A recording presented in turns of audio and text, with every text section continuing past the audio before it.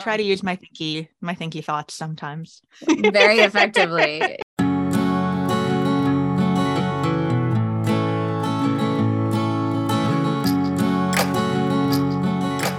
Hey, welcome to Marginally, a podcast about writing, work, and friendship. I'm Olivia, a corporate fraud investigator living in London with my husband and 2 cats. I'm currently working on a novel and daydreaming about lots of other projects. And I'm Megan, a librarian and freelance indexer writing about complex women's friendships for both young adult and adult audiences. In today's episode, we talk to independent bookseller and essayist Nicole Brinkley about everything from community building with indie bookstores to vocational awe to knowing when to quit something even when you love it. It's a short episode, but we pack a lot in. Nicole is an award-winning bookseller who manages Oblong Books in Rhinebeck, New York. She runs Miss Shelved, a newsletter whose essays about the book world have earned industry acclaim. Previously, she hosted a Bookseller podcast and was a teen book blogger. She really likes dragons. You can find Nicole online at nebrinkley.com. That's BRINKLEY.com. Thank you so much for coming on our podcast. We're really excited to have you on. And I think if you could just start and tell us about your wonderful bookshop and how also you sort of came to the decision, like how you got involved in your career, your profession, your vocation. I've seen it sort of referred to as different things. Yeah. So I work at Oblong Books in Rhinebeck, New York, which is one of the best bookstores in the Hudson Valley, as voted on numerous times by the people of the Hudson Valley.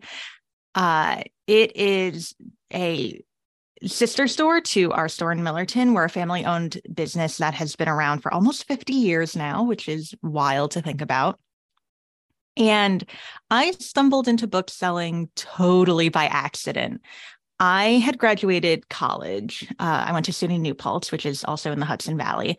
And I was looking for a part-time job while I was applying for publishing jobs, because if you love books, you're like, oh, I want to work in publishing. No, you don't. You want to be a bookseller is what you want to be, because it's all the fun parts of publishing and none of the bad parts. So I was looking for a part-time job, and this was back when I was on Twitter, and I tweeted absentmindedly that I was like, oh, Oblong would be so fun to work at. I had attended multiple events there. I just really love this space, love the energy. And Jen Lofgren, who's a literary agent who works part-time at the bookstore, happened to see it and was like, oh, we're hiring right now. I'll tell Susanna you're interested. And I came in and did the interview, and she hired me on the spot. And I was like, great, this will be a great part-time job while I figure out how to get into publishing. And 2 weeks later, I came home and I turned to my family and was like, I'm not applying for publishing jobs anymore. I'm going to figure out how to get Susanna to make me full time. And now I manage the whole store. So it worked out. I really like, and one of the things that we often talk about is this sort of idea of, you set off with one idea and you sort of end up doing something else and it's better, than what you thought you wanted. So I guess I'm curious as well. I mean, why did you want to be around books? Why did you want to have that kind of role? And I think, that probably links into how bookshops lead into community as well. So I have a very unconventional path into my career. So like most book-loving people, I started reading at a very young age. I came from a single parent household. My mom is a freelance writer. So we spent a lot of time at the public library. I got very into books and I wouldn't stop talking about them. So when I became a teenager, my mom was like, honey, I love you. I need you to stop telling me about books. All of my friends run blogs. Why don't you make a blog and you can tell the internet about your feelings and I'll just keep an eye on it. And that turned into, it's no longer up online because I got lazy about paying for domains that I was no longer using. But a website called Word for Teens, where I was a teen book blogger covering young adult books at kind of the peak of YA over a decade ago. I attended my first professional book conference at age 15 as a professional. I was getting galleys and conferencing with publishers. So it was something that I kind of stumbled into just because I was so passionate about it. And then when I began looking at I want to go to college, I have career options. It was always either I'm going to do a 180 pivot and go hard into animal rescue stuff, which I also love, or I'm going to keep doing this thing I've already clearly built a platform and have connections doing. And I chose the second one, and I'm really happy because I love animal rescue stuff still, and I donate and keep up with a bunch of them. But there's just something really special about books. Yeah, definitely. It's funny because we probably were doing the YA book blogging thing around the same time. Probably. So, yeah. I'm a bit older, so I was coming at it from like an adult. I wrote for Forever Young Adult for its first 4 years. So I'm sure I saw you at BEA. I was the woman with the breast pump in the bathroom because I had a newborn. Look, as long as you weren't the woman biting other people for galleys, you're good. Yeah, no, that would not have been me. But yeah, no. So it is funny to see how that, and this is how I came to know you, was not through the book blogging thing, but through what you're doing now with your newsletter. And it was actually probably an early Twitter thread when I first encountered The Way You Think, which I love your analysis of what's going on in the publishing world, especially in the children's space, especially in the YA space. So not one of my better segues, but I know we also, this is like the speed round podcast interview because of time. So like, you have a really good perspective on like the full growth and heyday. And now, I don't want to like prematurely call. We're at a different age of YA right now. Yes. Yes, for sure. Yeah. Yeah, for those of you wondering why we're speed running through all of this, we are recording this at like 8 a.m. in the morning between like school drop-offs, and I have to go to work, and we're just cramming it in. YA is in a different age right now, for better in some ways and for worse in others. I love all books, but children's books and YA books are like kind of my specialty, even though I read a lot of like sci-fi, fantasy, and romance on the adult side as well. And it's been really interesting to see, like, from when YA kind of had that huge boom back in the mid 2000s to like early 2010s, to where it's gone over the past decade. And to see the shifts and even earlier than that, because I've studied young adult on like in college on an academic level. So like when it started in like the 40s and 50s as like a sort of concept, around the same time, like teenager became a concept. And so to watch it fluctuate has been really interesting. I don't think we're ever going to see the same sort of huge boom we saw in the 2010s with like Twilight, Hunger Games, John Green, like everything was selling millions and millions of copies. But I think that is partly because of just the shift in the focus of publishing, the shift in how people approach young adult, what publishing thinks the young adult market actually is. They really seem to think it's adults right now, which really kind of misses the point of the whole category. And I'm seeing a lot of pushback against that now, which is really, really lovely. And it's just been really interesting to watch. It's more diverse than it's ever been, which is incredible. I do just wish the books would go back to being 250 pages and not like 500 pages, you know? Yeah, for sure. Well, and there was Dahlia Adler. She's a author and she's great, involved in publishing. She's amazing. And we'll link to her stuff in the show notes because y'all need to check her out. But she had a tweet a couple of days ago that has been making the rounds in like both of our writing chats, and about the lack of boy-centered young adult and how middle grade kids, and I'm the parent of a 12-year-old boy, and he's a big reader. And just last night, how middle grade boys have nothing to graduate into, and they just skip straight to adult books. And like just last night, I gave him a David Eddings book because, you know, he's getting too old. I mean, Wings of Fire will always be his comfort read, but like he's beyond that now, but there's nothing in there for him. Yeah, there is a very interesting problem in YA right now where like young adult has always been a little more feminine driven, partly because it's a category of like first romances and things that are traditionally presented with female characters. But my 9-year-old loves a good love story, so boys do love love stories. And that's the thing is like, yes, boys can absolutely read books about girls. They can read books about romance if that's what they're interested in. But YA is definitely missing a lack, it definitely has a lack of boy protagonists. And definitely what it focuses on as a category is very heavily like fantasy with romance and history with romance. And there's nothing wrong with that. I love romance, but like as somebody who's on the ace spectrum and as somebody who doesn't always want to read about romance, it definitely narrows it down a little bit. There are books that I can give boys who come in, but like, it's like I'm handing them the Scythe series. I'm handing them like a very limited range of things. And I think it's also not surprising to me then that so many teens, and especially teen boys or teens who are not traditionally drawn to romance, have pivoted to manga, where there is an abundance of male protagonists and an abundance of stories that like might have some romance, but are mostly just like trope and action driven. And it doesn't surprise me that murder mysteries are doing so well in YA right now. Trope driven, fast paced, even if there is a little bit of romance, like probably not a good idea in a murder mystery. Don't be kissing people when somebody's trying to kill you. All I'm saying. Yeah, for sure.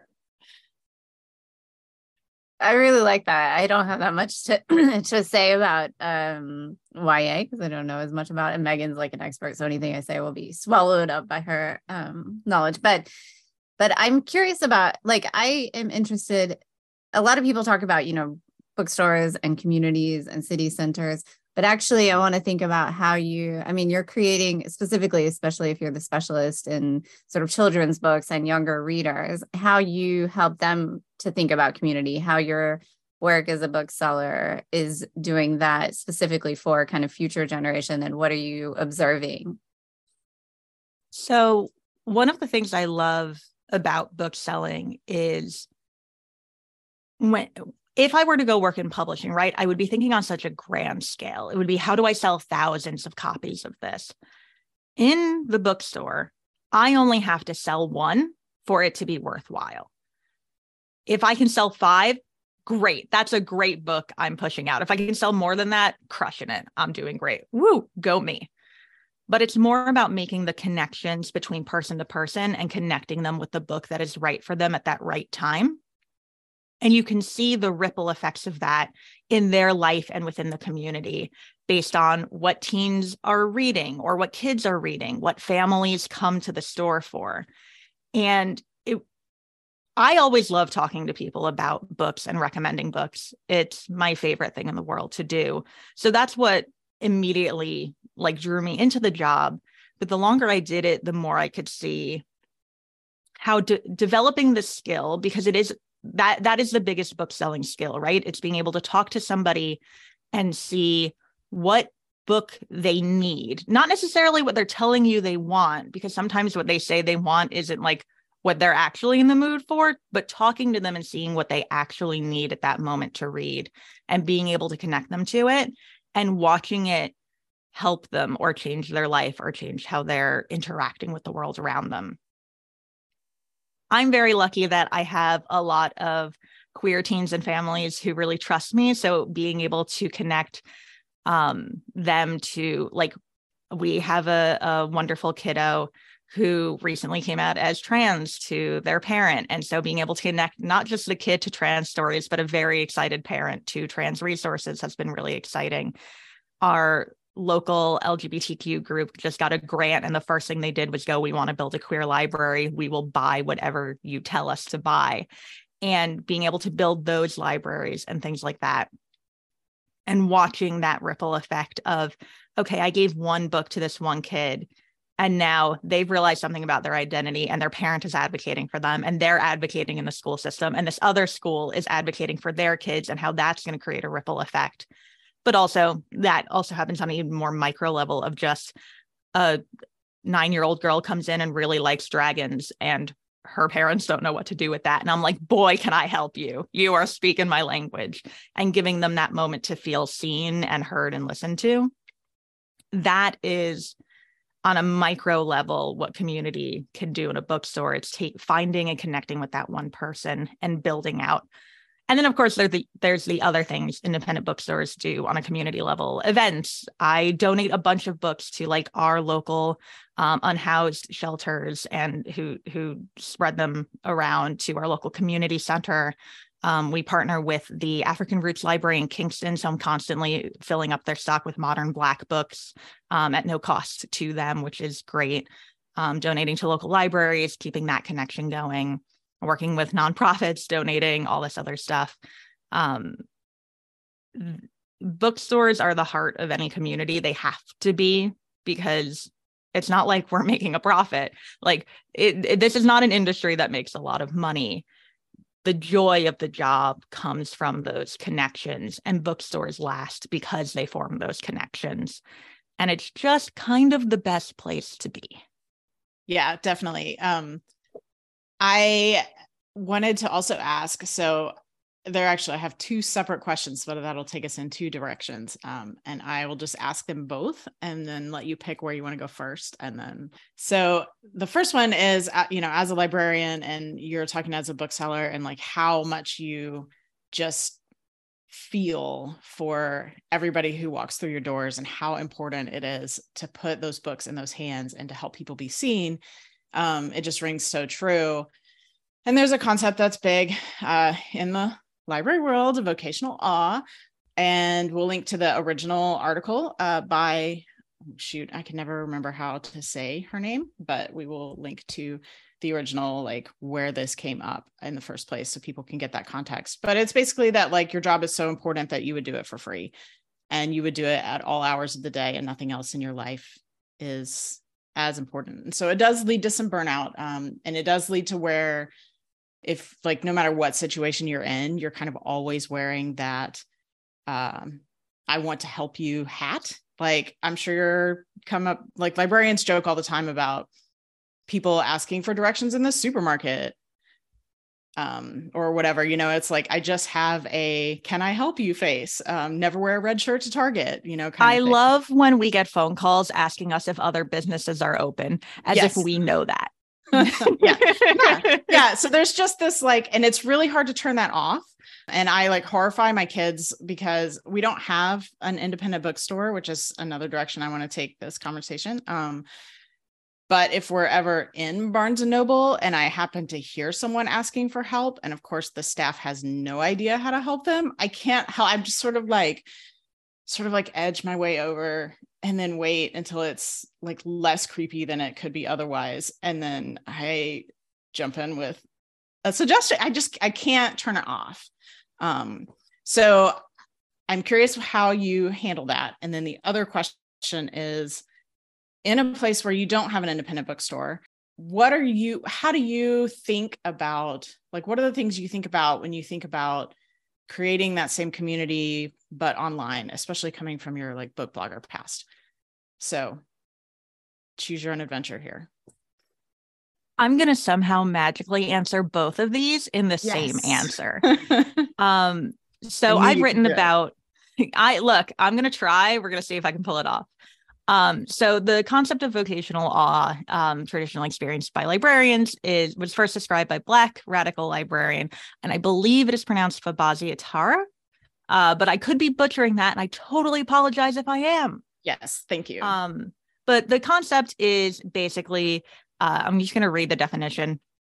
Vocational awe describes the set of ideas, values, and assumptions librarians have about themselves and the profession that result in notions that libraries as institutions are inherently good, sacred notions and therefore beyond critique. It means we put a lot of ourselves into our work because at the end of the day, like the moral value of what we're doing and the community good is greater than our personal selves.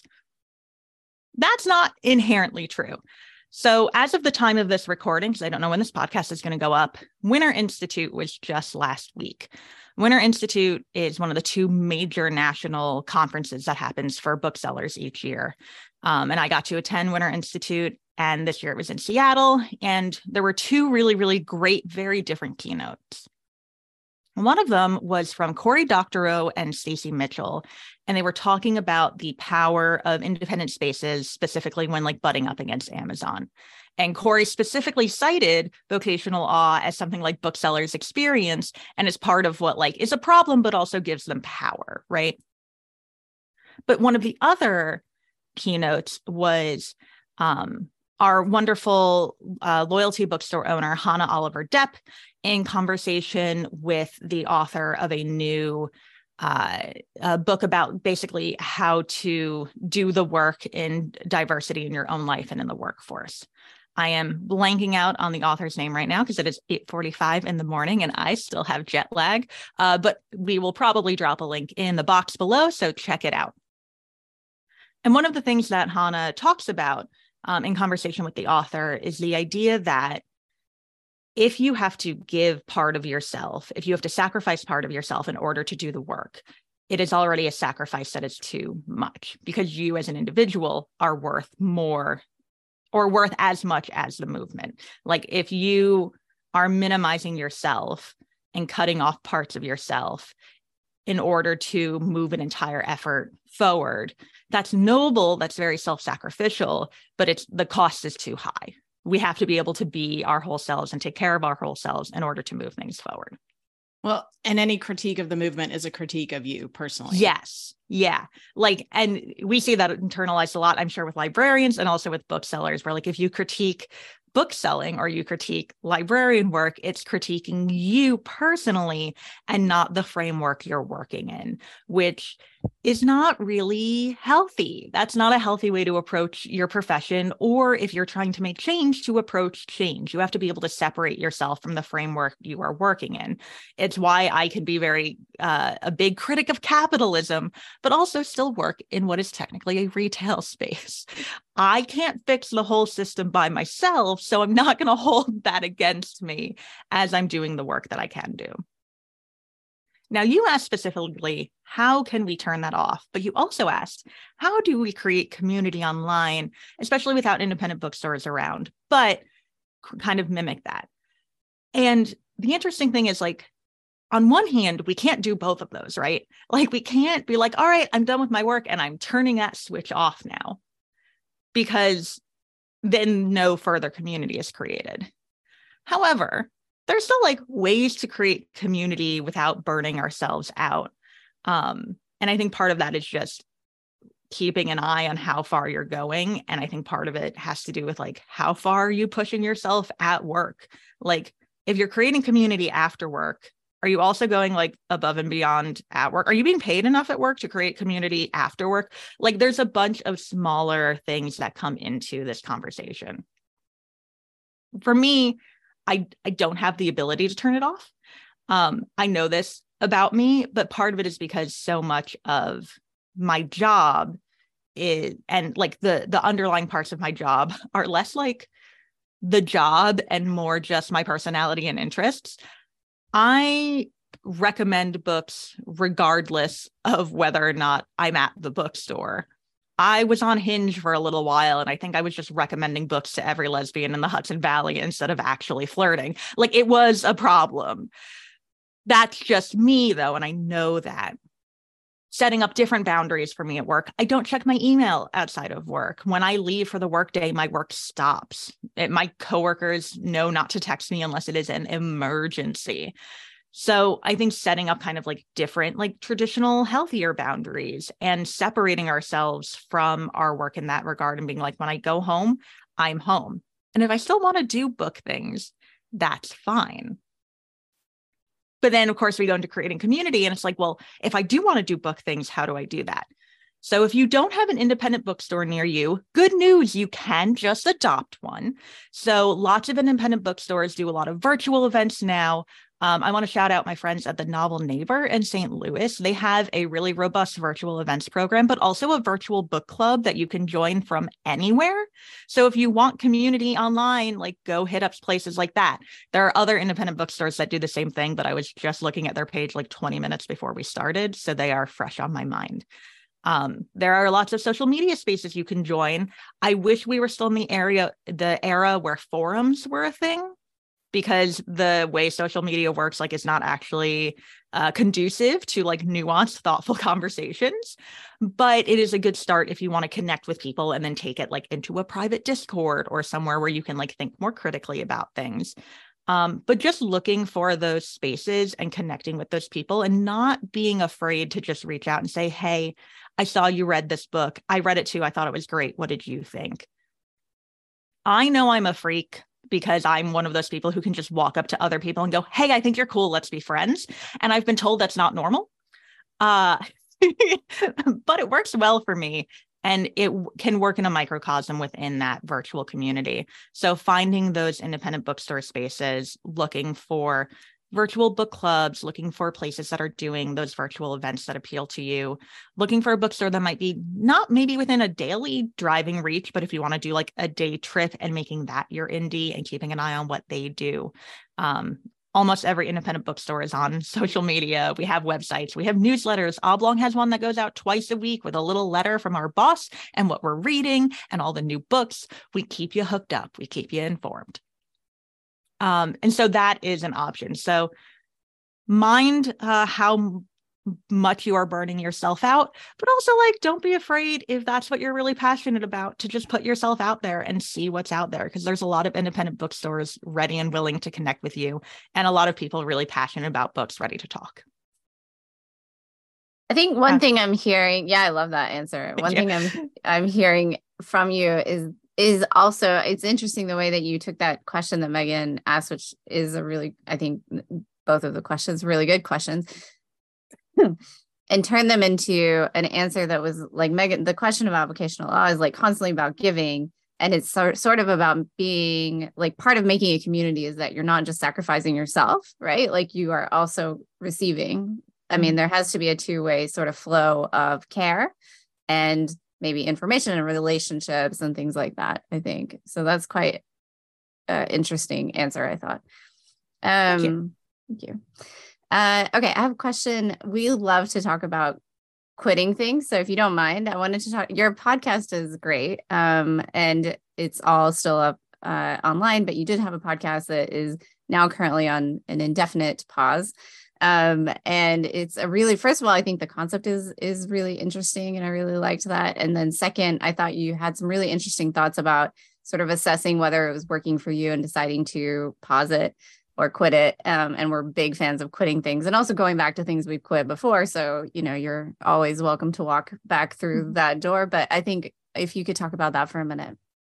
For sure. So I, for 2 years, starting in late 2020, early 2021, ran a podcast called Misshelved. It also shares the same name as my newsletter, which connected independent booksellers in conversations with the authors they loved. So every episode, you would sit down and I would introduce you to an independent bookseller somewhere across the country and one of their favorite authors. And they would just talk about whatever it is they wanted to talk about.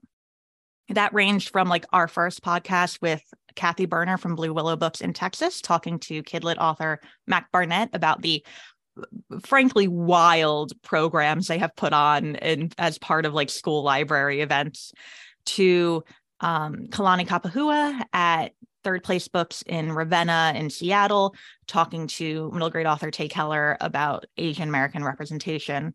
There were adult authors, romance authors, sci-fi fantasy. Christopher Moore showed up at one point, which is a wild thing to think about. And I ran that for 2 years, and it is now on indefinite hiatus. Not because I didn't love doing it, because I did, but it became so time consuming for me, especially once we're not in a post-pandemic world. But when I started it, there was still... I go to work, I come home, and I can't go anywhere else. So I felt very disconnected from my community. And I wanted to do something to help me reconnect to them. That's where the podcast started. And as 2022 came to an end, I realized that not only was I going back out and doing like conferences and events and all of this other stuff, and not only had a bunch of other bookstores started podcasts after I had started mine kind of in that gap time, but I wanted to read more again. I was very burned out on books in 2020 and 2021 for like, I don't know, something must have happened that like made it really hard to like sit and focus on reading. You guys are gonna have to figure it out. I don't know what it is, but as the end of 2022 came around, having talked to all these booksellers and authors and reconnecting with my community and finally having the space to kind of like sit again after like theoretically, like, I don't know, maybe a global trauma, made me really want to read again. And I had all these books and I was doing the math on, okay, I can work all day and I can do my newsletter and I can do the podcast and I can sleep and I can take care of my cat and I can take care of my chronic back pain and I can read. Oh no, these are too many things. And something had to shift. And so as much as I loved the podcast and it was growing and it was getting a lot of really great attention, that was the thing I felt. I'm doing this for fun and I'm doing this for me, and a lot of people love it. But there are other avenues for these people to have these conversations, and something needs to come off my plate because I have a sign up above my computer and it just says anything, not everything. I can do anything I want, but I can't do everything I want. So I have to put something down because taking care of me has to come first. So it went on indefinite hiatus because I didn't want to just be like, it's never coming back, on the off chance that I was like in 3 years, like, I want to do this again. But it is on indefinite hiatus for now. So that I can refocus on reading, which was great because I read like 20 something books in January for the first time in years. So yeah, that's the very mini story of why the podcast started and also why it ended. But you should go check out the episodes. They're all still available online. There are a lot of really, really incredible independent booksellers who had a lot of really amazing conversations, like genuinely being able to sit in and listen to them was such a treat.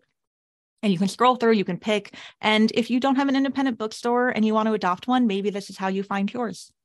Yeah, I was going to say that might be a good way to find somebody that you really sort of support. So that's great. Yeah. Yeah, for sure. I love seeing, like, so we move a lot. And so, you know, I saw you had eShaver Booksellers in, and I love that. That's my adopted. Well, it was my real life one. Now it's just my adopted one. But, you know, Quail Ridge Books, I mean, there's just so many booksellers, and it's great. And it's a great way to find a place if you're going to go to a new town for a vacation, to like find a bookstore ahead of time, because who doesn't go to the bookstore when they travel? I'm not saying my travel is solely based around how, like, my route is based on how many bookstores I can hit on the way. I will take a route that's an hour longer if it means there's 2 bookstores I can stop at. Yeah. So. Yeah. I'll be in St. Louis in a couple weeks. And I was like, ooh, St. Louis bookstore. Thanks for the recommendation. Oh, you got to visit Novel Neighbor. They're so good. Yeah. And I just, like, in the 2 minutes we have before we have to go, I just want to say that, like, for those of you who are publishing with like small presses or like tiny presses or independent presses, your independent bookstores are the ones who will champion you. They don't have the rules like Barnes & Noble has about only buying titles that are in the top, whatever. So Nicole's podcast is a great way to find those contacts and get a feel for who is the best champion for you. It's true. And for all of the booksellers I feature, there are thousands more. There were 900 attendees at Winter Institute, which is just a fraction of the booksellers in America. And of those, 435 were attending for the first time, which meant somebody else from their bookstore who already went wasn't going. And the passions range from like niche nonfiction to art history to sci-fi fantasy to romance to kids books to business books to there is a bookseller for everybody, and taking the time to figure it out is one of the most rewarding things, not just for you, but like for that bookseller. I love finding people whose tastes I gel with, because I get as many book recommendations from them as they do from me. I love that. Yeah. No, I have a very good bookshop in Exeter in the UK. It's a really great bookshop, and there's a couple of different other like chain bookstores here, but they specifically put in things that you're not going to find anywhere else. And it's just like a wild trip every time I go in there, and obviously leave with several books that I didn't even hear about before. So it's just like such a treat. Anyway. I never get to like interact with the UK booksellers that much, and it's such a different energy from the US, but there are so many good, really, really good indies out there too that I like keep an eye on social media from afar. And there are great indies in Australia, and there are great indies in New Zealand. My boss is currently on vacation right now doing a huge tour of New Zealand and Australia and has just been going to every independent bookstore. Wherever you are in the world, I can guarantee you somewhere near you is an independent bookstore that really just wants to love you as much as you want to love them. Yeah, that is a great way to end. So thank you so much for coming on. Thanks, Nicole. Man, thank you so much. This is awesome. Yeah. Thanks. All right. Thank you. Have a great day. To the bookstore now. Yeah. Bye. And that's it for this week. You can find us online at marginallypodcast.com and on Instagram at marginallypodcast. Our email is podcast@marginallypodcast.com. And if you haven't already, please subscribe to our newsletter. The sign-up form is on our website. And if you enjoy the show, please consider rating it and leaving a review in your podcast app and or sharing an episode with a friend. This will help us to grow our community. Thanks for listening and happy writing. Marginally is produced by the two of us, Megan and Olivia, so excuse any amateur issues. We're working on it. Theme music is It's Time by Scotty Gotti Casca. Show notes for every episode are available at marginallypodcast.com. Thanks for listening. Yeah, definitely get in touch. We'll be faster than 2 years to get back to you. So Has it really been 2 years?